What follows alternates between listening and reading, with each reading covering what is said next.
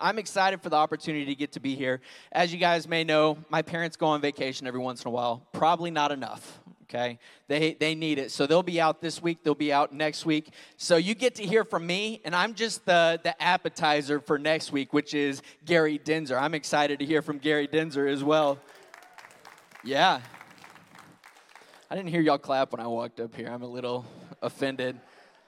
I could have started with a joke, and then all of y'all would have stood up and walked out, and then it'd been like, okay, this word is just for me, because this word is for me. And sometimes when preparing messages, it comes really easy. You know, like, it's a part of my job. Messages should come easy, right? I know the word. I spend time preparing. But sometimes it just doesn't work out that way. Is there certain things in your job that you do? Like, it's not everything that you do, but it's a major portion of your job, but you just feel like it's not coming to you so easily this week. Have you guys ever experienced that? I experience it quite a bit, especially when I have to speak to adults. You know, I love students. I'm the youth pastor, for those that don't know. I'm Brad Rogers. I'm the youth pastor. When it comes to students, I know students. I love students. I experience those things, and I have experienced those things growing up. So when it comes to preparing a message that I know is going to be relevant and applicable to their lives on a daily basis, it's a lot easier for me to come up with that. But then they're like, hey, you got to talk to adults. And some people would describe me as an adult, and I know it's a debatable subject, but I have the physical appearance of an adult.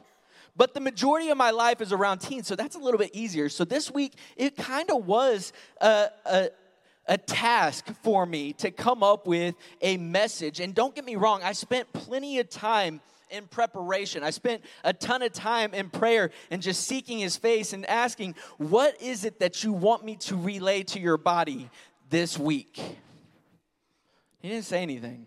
Dang it.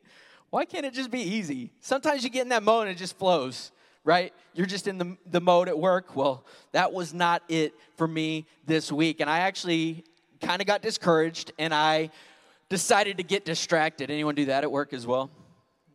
You're like, I know I need to get this done, but I just can't get there mentally right now. So I need a distraction. And some of you, I'm not a big fan of social media, but it is a great distraction, and that's probably what it's meant for. Boom. Different subject there. But that's probably what it's for. So I allowed myself to get distracted, and I came across a video that I'd seen a long time ago, but it makes me laugh, and it actually drew me to where I was trying to get to. Okay, so I'm gonna describe the video because I don't have it for you, okay? Bear with me. Have you guys seen the video where it's a little kid crying and they're playing Monopoly? Okay, you know. And they're like, what's wrong? I said, taxes. What about taxes? I have to pay them. And he's just so distraught, and he's literally crying. He's so upset that he has to pay taxes, and he doesn't have the money to pay them. That's the video that I watched that I got the inspiration from. You're like, great, he's going to talk about money. I promise you, I'm not talking about money. I only get to come up here every once in a while, and if I were coming up here to talk about money, I'd be like, okay, I'm done. I don't want to do that. But that is the video that I got it from. And I think it's probably a valuable lesson for this kid to learn. And at least he got to learn it at a young age and in a scenario that's not going to cost him the rest of his life. Because if he can't pay his taxes in Monopoly, guess what? You're out of the game, you lose, you can play it again later, right? I don't know if he will because of the emotional distress that he experienced in that one moment. But in real life, if you don't pay your taxes, guess what? You go to jail, and you don't get to pass go and get any money on your way there. They just take you there. And what's worse is with taxes is they know exactly how much you're supposed to pay, but they make you try and figure it out. And if you mess up, they're putting you in jail for not reaching the number that they had already known. And it's like, why don't you just tell us what we owe you rather than trying to make me make a mistake, because I will make it. But that's another story, okay? I make lots of mistakes. I love video games, and I love board games. I love all sorts of games. I am a competitive person by nature. It is something that I love to do, is compete. And on top of that, I win. If you play anything with me, you know that, okay? My wife can attest. There's a couple of things that she's beaten me in, and I don't ever use those in my stories or illustrations because they do not show you exactly who I am as an individual, okay? I am a winner, okay? I am. It just happens, okay? But I've played Monopoly a lot in my life. I liked playing it growing up. And you're like, you liked playing Monopoly? Well, yeah, kind of. Oh, for those of you that are trying to keep up, the title of my sermon is If Life Were a Game. I like games. But I've played Monopoly once or twice with my wife, maybe, total. And there's a reason for that. Y'all didn't hear that. Good. It is because I win. And I'm gonna tell you guys a story. This happened a few years ago, okay? So it's not like it was recent because she hasn't played Monopoly with me since, okay? What happened was we had been playing for a while because that's what you do with Monopoly. There's never a short game of Monopoly, okay? It is always drawn out forever long. And this happened about 3 years ago when we were living in Manila. Our kids were in bed. It was like, okay, I want to be competitive. And she wants to play something that I like to do, which is games. So let's play this game. And I promise you that every story that I make up is 100% true, okay? It is. And this is no different. This story is 100% true. She might be mad at me for telling you guys this story later, but it needs to be said, okay? So we had been playing for a while, and we were at the point where I had 3 monopolies, okay? You know what that means, right? It's like your properties finally actually amount to something. Yeah, I had 3 monopolies on different properties, and Brittany had 0. Yes, that describes our gaming experience together. You're like, no. But what's funny is she was just 1 property short on 2 different colors, okay? She was 1 property short from being able to have a monopoly. But in order for her to get that monopoly, it would require me, rather, to trade her 1 property for each of them, okay? You know the type of person I am, right? You know where this is going? There was nothing else left on the board. She needed me to give her something in order for her to be able to stay in the game. She offered me 1 of her properties for 1 of mine, and I gave her the response, that's just not going to work for me. Sorry. She's like, it's worth more than yours. I'm like, yeah, but this property, if I give to you, is worth a lot more in the long run than that single property that you're trying to give to me. I mean, I love my wife, but I'm not just going to give her a monopoly. I'm not going to give her a way to beat me in this game. And there's something about the desperation of your wife that makes good men want to sweep in and save the day, but that wasn't me in this moment. I wasn't feeling that. I was cutthroat. I was going to win this game because it was expected of me by myself and everyone else in the room. She tells me every time, you win everything. Yes. And there's a reason for that, because I win everything. No. But I didn't have the feeling that I needed to come in and save the day. She knew I had no intention of trading anything to her because she offered me 1 property at first, and she offered me a couple of properties for 1, and I was like, no. And we went around a couple more times, and she finally got to the point, she looked up. You know the look you get when they're finally done with you? And here's what she said, okay? She said, so, we're just going to go around the board until I run out of money? Yes, that's exactly what we're going to do, because that is what the game is designed for, and that is how I win. We are going to go around the board until you are out of money. And I know it seems like most of my stories involve my wife. That's a good thing, right? Because that's my best friend. Everything that I do is with her. Everything I want to do is with her. So I like having stories about her. And if I stop telling you stories about her, you probably should check on me. There's probably something going on. But that's why I tell those stories, is because I love her and I beat her in all games. Not beat her, but yeah. Okay. If anything, she beats me. Like, she's bigger than me. I'm just kidding. Maybe scarier, though. I'm going to stop. But I think about this game and how when you play with different people, there's always different sets of rules for each household, right? Did you guys experience that growing up? You're like, oh, that's not how we play in our house. Some people play where you have money in the middle of the board, right? So when you land on free parking, you get like something. It's like, when has the government ever put free money out there? It's like, yeah, here. The only time we experienced that was a few years ago, and we're experiencing what it's like to get free money now. We're paying it all back in everything else that we're doing. It's like, no, there was never any free money out there for the taking. And I'm not trying to spoil your fun, but this one isn't actually a rule. And if you buy a game, or if you have bought the game recently, in the frequently asked questions, it actually addresses it. It says that on the reference sheet that free parking is just a space to rest and relax without the stress of having to land on someone's property. It's like, no. Deflates you. Those of you that are like, I have cashed in on the free parking many, many times. There is no money awarded, or at least not supposed to. I'm not telling you can't play that way, but if you're playing with me, you're not getting that. Just letting you know. Some people play where you have to go around the board a full time before you can actually purchase anything. Who plays that way? You guys are like, I don't play Monopoly. I learned my lesson early. It takes too long, and the outcome is not worth it. I don't like that way, because guess what? If you land on the taxes thing, you still have to pay them your first time around, but you have no opportunity to get anything. I don't like that rule. Others don't use the ability to mortgage the properties at any point in order to save money. Does anyone play that way? You can't buy the property and then mortgage it off so that you get some of the money back. But I use the mortgaging system because just like any game, there is strategy involved. And in Monopoly, a singular property isn't worth that much on its own.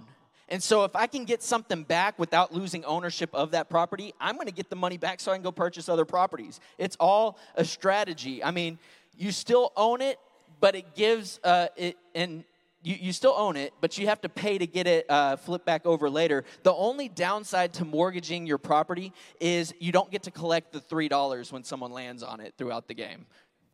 That's a sarcastic joke. It's like $3. It doesn't do anything. There's no purpose for having early properties if you're not going to mortgage them, in my opinion.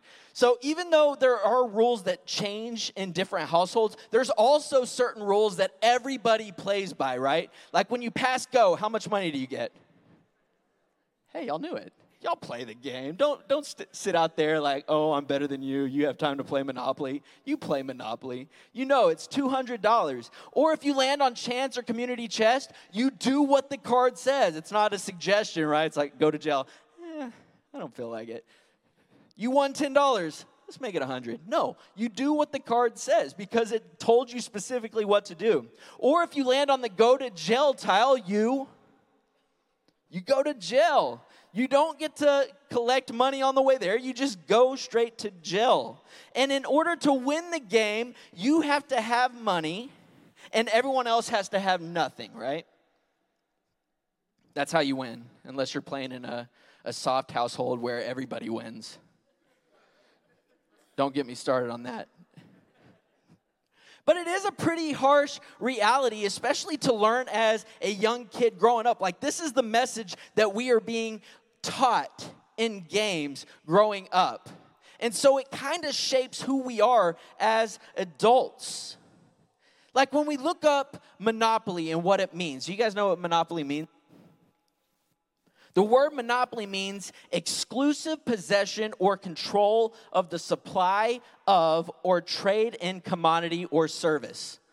You guys are like, I'm confused. That's how I felt when I read that definition.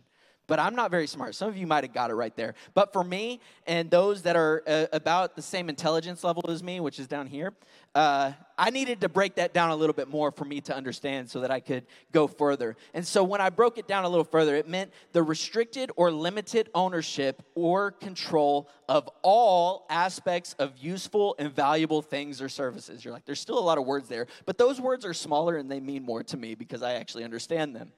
The restricted or limited ownership or control of all aspects of useful and valuable things or services. So basically, the game is saying that it's going to be me if you're playing with me, that one singular individual has to have control of everything useful and valuable in order to win, right? While everyone else has to have nothing. That's how they lose. And if you're a part of the world, which we're called to be set apart, right? If you're a Christian, you're not supposed to be of the world. But if you're of the world, then that is absolutely true. We see it everywhere. The rich get richer and the poor stay poor, right? They have a monopoly on things, and they keep you in a specific place where you're supposed to be. But when we look at this concept through a spiritual lens, it's a very deceiving concept. Of course, you want to believe that this game is what this game is preaching, because that would mean that you had everything together.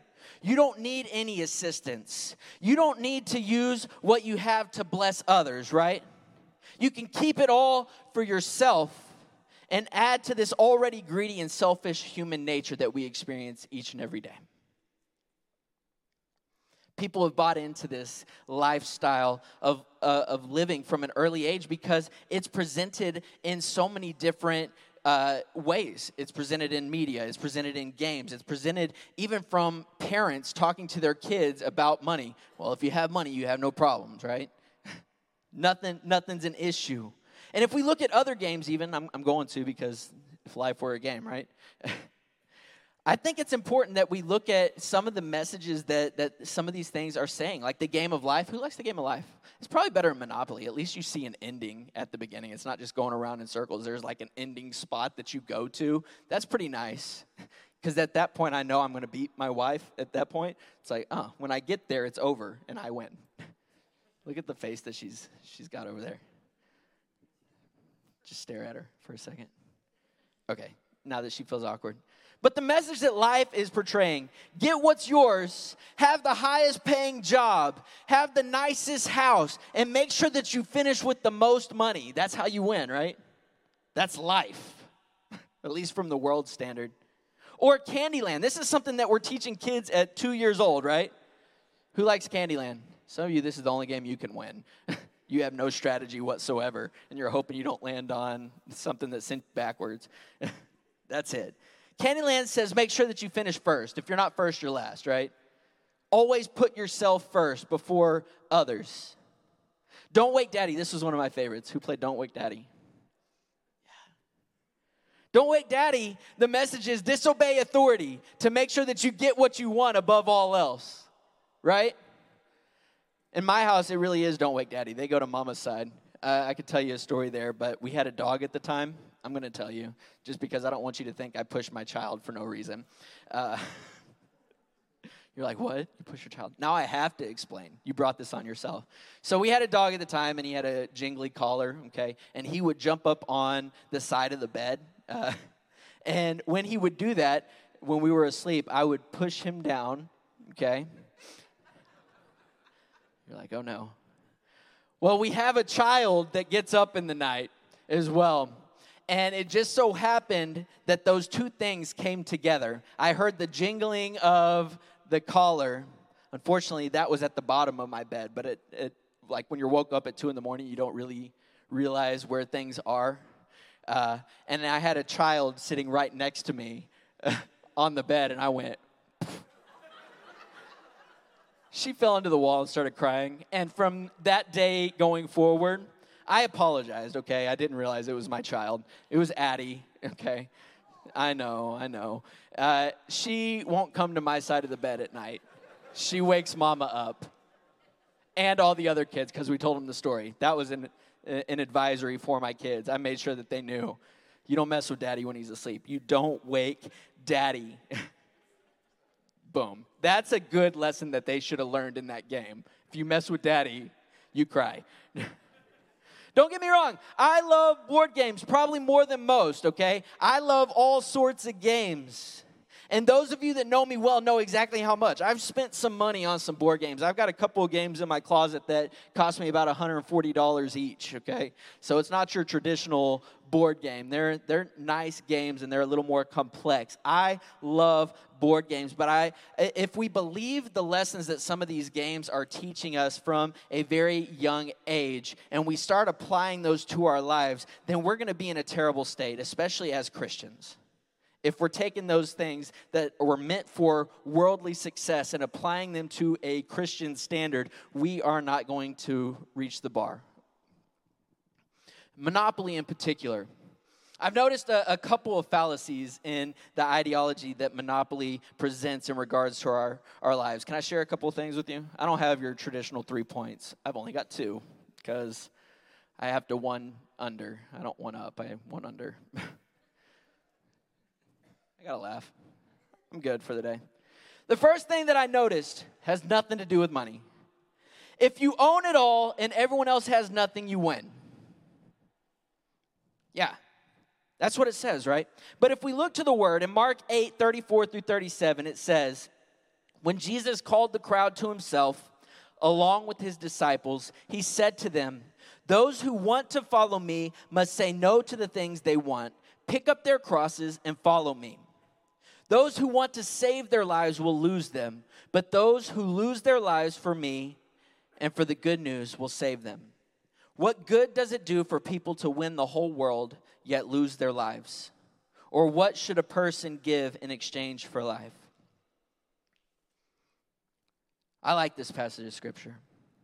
You see, it explains to us exactly where we should be as Christians. You have to be willing to give up the things that you want. Except for winning, right? For me, I don't need to give that up. It's okay if I win at all costs. No. You know, those things that are temporary, the things that we've been chasing after our whole lives, whether it be money, power, sex, etc. It's all of those things that the world has built up as success stories for people. But the Scripture says you have to pick up your cross. We use that term a lot, right? But do you guys really know what it means? Today, it's a symbol of hope for us, right? The cross shows that we have an opportunity. Even though we weren't perfect, a perfect sacrifice was created for us. So it is our hope. But during the time when this was written, a cross meant certain death. And it told you to pick up your cross. You know that it was written during the time that Jesus was here, right? Because it's his words being relayed. He knew what it meant when he said, pick up your cross. He meant that you had to be willing to die and suffer along with him. He said, I'm going to die physically for you, but you have to be willing to die to yourself to experience that gift that I'm giving to you by dying physically for you. When you pick up your cross, you're about to be crucified, put to death. That was the only use of the cross during that time. And Jesus said that he requires the death of self in order to achieve life through him. And he's the only way to achieve true life and meaning regardless. He then goes on to say, what good does it do for people to win the whole world yet lose their lives? Dang, it's hitting me again. What would I do to win? I already said I'd do anything to win. What would you do to win the whole world yet lose their lives?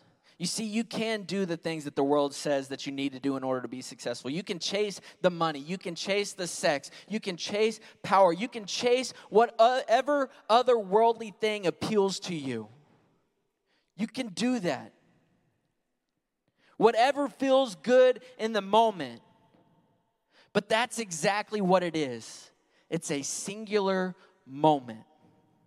A small blip in the vastness of eternity. The thing you're living for, if it isn't Jesus, will entertain you for a little bit of time. It'll make you feel good. It's going to provide that momentary lift in what seems like a downward spiraling life, especially if you're trying to live according to the world. You're never going to add up. It's just a moment. But when that moment has passed, when this life has passed, what exactly will you be left with? I can answer it. I know some of you are like, is that rhetorical? No, for real. You'll be left with a burning desire and a wish that you had changed what you spent your life chasing. The thing that you had spent your whole life focusing on.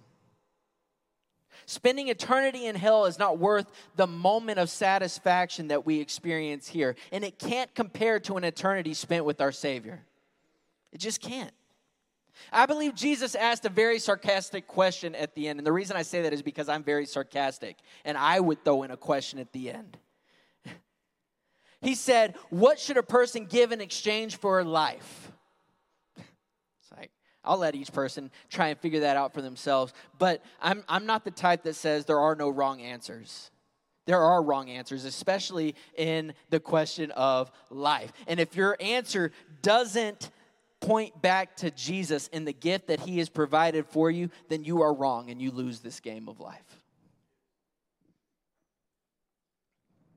The second thing that I noticed when I was trying to come up with the message about Monopoly, like, what? This is probably the most important realization that I have taken away from my study and preparation this week. Monopoly says you have to have all the properties of a certain color before you can start building something significant. Many people have this same mindset about their relationship with Jesus. I have to have a monopoly on my life. I have to have everything in order before I can start to build a relationship with Jesus. I need to have all my colors purchased and in order. Jesus deserves the very best. And until I am at that point, until I am through the mess that I'm living in, the mess that is my life, I don't want to waste his time or mine. We think if we don't have our families in order, or if we don't have our finances in order, or if we don't have our free time and the hobbies, the things that we enjoy doing outside of church, if we don't have those things in order, then Jesus shouldn't have to deal with our mess. Newsflash, if you're waiting to have your whole life in order or put together before you come to Jesus, you're never coming to Jesus. The enemy wants you to believe this. You learn it from a very young age. He wants you to believe that you have to have it all together, because if he can get you to believe that, he knows he's about to spend eternity with you. Even the great apostle Paul never had it all together. But he talks about what is most important. Because even if a great man like that can't get it all together before, how do we stand a chance? But in Philippians 3:12-16, it says, it's not that I've already reached the goal or have already completed the course, but I run to win that which Jesus Christ has already won for me. Brothers and sisters, I can't consider myself a winner yet. This is what I do. Listen to this. This is what he does. I don't look back. I lengthen my stride, and I run straight toward the goal to win the prize that God's heavenly call offers in Christ Jesus. Whoever has a mature faith should think this way. And if you think differently, God will show you how to think. However, we should be guided by what we have learned so far. See, Paul's admitting something here. The same thing that we need to admit to ourselves. There's no way we have it all together. There's no way we ever will have it all together. And even though he hasn't reached his goal yet, he realizes that's not the main purpose. That's not what is most important. What's important is running the race that Christ has already won on your behalf. Don't look back. Stop thinking that your past and the things that are supposed to be behind you control where you're at and where you're going. They don't, unless you allow them to. Don't get stuck on those things and miss what he is wanting to do in your life today and tomorrow and every day after that. That's an easy thing to do. We get ourselves stuck. But you don't have to. Instead, do what Paul says. Lengthen your stride. Don't stand still. Lengthen that stride. I would, but I'm afraid my pants will rip. Not as limber as I used to be. And it hurts my back. What is this, 33? Ow. Walk towards Christ with each and every decision that you make. Because like I told our youth last week, it is a choice. It is a singular choice in every decision that you make. Is that choice leading you closer to Christ, or is it taking you further away? It is a singular choice every time you make a decision. Start making choices that bring you closer to Him. Not saying you won't make mistakes. We all do. But don't let a singular mistake, similar to when I started diet, it's like, well, I messed up today, so I might as well take the week off. No, don't let a singular mistake keep you from making the next choice, which is to get back in line with what He has designed for you. Walk towards Christ with every decision you make. Make a conscious effort to do what Jesus would do. Does anyone have a "What would Jesus do" bracelet on? No? Lane does? Yes. Do you guys remember those? What would Jesus do? I had a few. I had one that was a rainbow. I realized I wasn't allowed to wear that one because that's weird. Just kidding. No, the rainbow is our promise. Just saying. It's our promise. The world can try and take it, but it is our promise. When I was a kid, when they were popular, those bracelets, they seemed kind of cheesy. I'm like, okay, what would Jesus do? I know what Jesus would do. The exact opposite of what I'm going to do. That's what He would do. And I wish I had one that I could wear today, because I realize the importance of a reminder. Just something signifying to me, hey, this is a decision. Each decision matters. You know, when I'm sitting in line at Cane's for 20 minutes and I'm wondering why the person in front of me ordered steak, it's like, no, okay. It's like, what the heck is wrong with you? Why is your order taking this long? This is fast food, and I don't agree with that because it's not fast sometimes. If I had something to look at and be like, okay, reminder that my thoughts matter as well. Not just my actions or how I live out my life, but the thoughts that I'm having right now about the individual driver and the people that are working in there. They're people too. When I'm ordering food and the person is rude or they mess up my order, all this has to do with food because we're getting close to lunch. I'm trying to get y'all ready. What would Jesus do? I need one of those bracelets. If you have one and you're not wearing it, send it to me. Paul continued by saying, run straight toward the goal to win the prize that God's heavenly call offers in Christ Jesus. You see, Jesus doesn't expect you to be perfect. He never did. He made us this way so that we would have to make a decision each and every day to follow after Him. To have to rely on what He has done rather than what we can do. We have to answer the question, am I going to sit out of the race because I don't feel like I'm in the same shape as the other runners? Or am I going to focus on the one who has already won this race on my behalf and just follow in His footsteps? You see, if we wait till we have it all together before we come to Him, we're never going to get to the point where we feel like we can come to Him, that we can follow Him, that we can love Him. And that means that He will never get to give us the most precious gift that He intended to give each and every one of us. And that is His grace and mercy. He wants you to experience this gift. But if you already have everything together, if you already have your whole life ready and prepared, you have no need for this gift that He made specifically for you.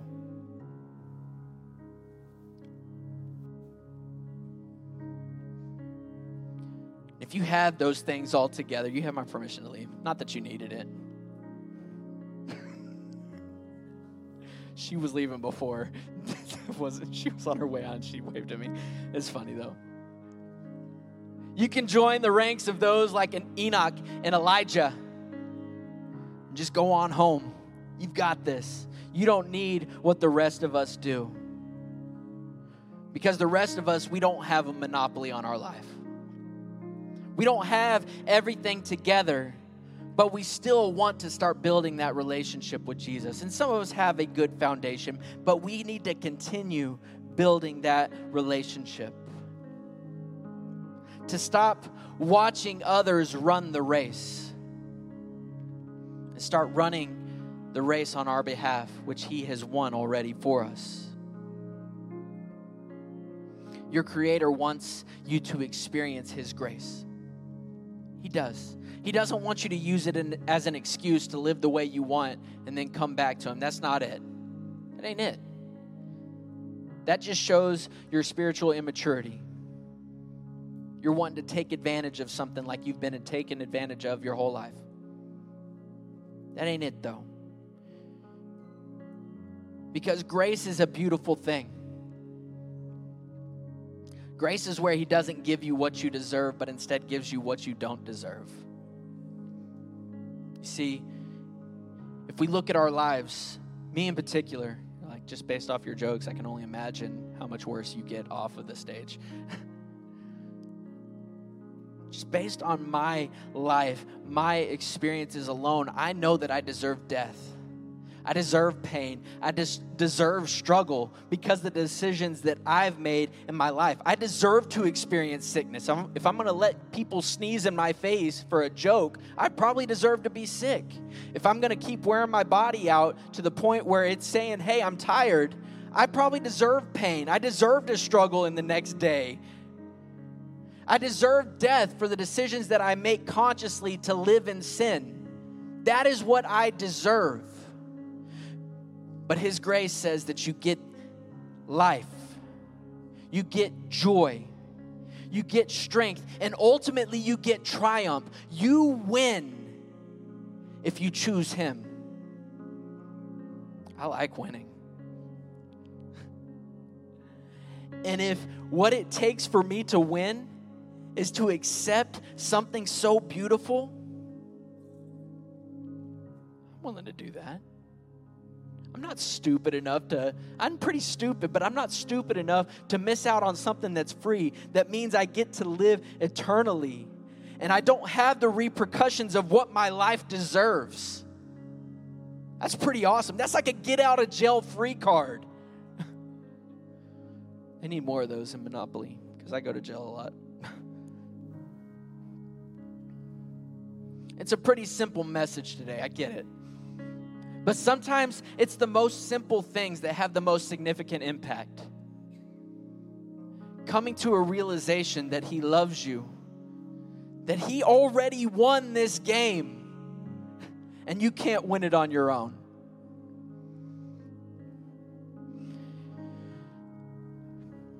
The altars are open. You're welcome to come down here, as always. But I'm not the type that has to dictate how things go. I'm not the Holy Spirit. I hope you guys know that. I'm just a flawed individual with the message from our Heavenly Father for you today. I'm not going to tell you how you have to worship. I'm not going to tell you how you have to do anything specifically. But if this message is for you today, it does deserve a response. In whatever response that you feel is needed, whether it's just standing up where you're at and throwing your hands up in surrender. Sometimes that's me. I'm lazy. I don't want to take the extra steps, but I'll stand up. I'll throw my hands up. But if you're ready to experience that grace, not just saying that you believe what is said, but actually receiving it and living a life that is shown grace, if you're ready to start running the race, then I want you to either find a spot down here, stand up, throw your hands up, kneel or bow your heads. I mean, whatever you feel is the proper response, whatever way the Holy Spirit is leading you, do that. If you need prayer down here, we'd have someone meet you, obviously. You're never alone, spiritually, obviously, but physically as well. We have people that love you, that will meet you down here. Maybe you're sick of trying to have everything in your life in order, to have a monopoly on your life, thinking that everything has to be perfect and together before you're willing to hand anything over to Him. there's a spot for you as well. There always has been. But for those individuals, it's a little harder because it's not just shifting a mindset, it's changing a way of life. That one's a little bit harder to do. Or maybe you're sick of treating life like it's some kind of game that it can never truly be. Because if you're playing the game according to the world, you never win. But if you play according to how he designed it, he's created a way for you to win all along. But you have to choose that path. It's like Candyland. There's only one way, but he ain't sending you backwards. It's you choosing to go back if you decide that. He's made a way forward for each of us. So if it's any of those things for you, do what you need to do. This time is for you. And I'll tell you the same thing I tell our students. It's not about an emotional response to a message. If that's the extent of what you get out of this, then you missed it.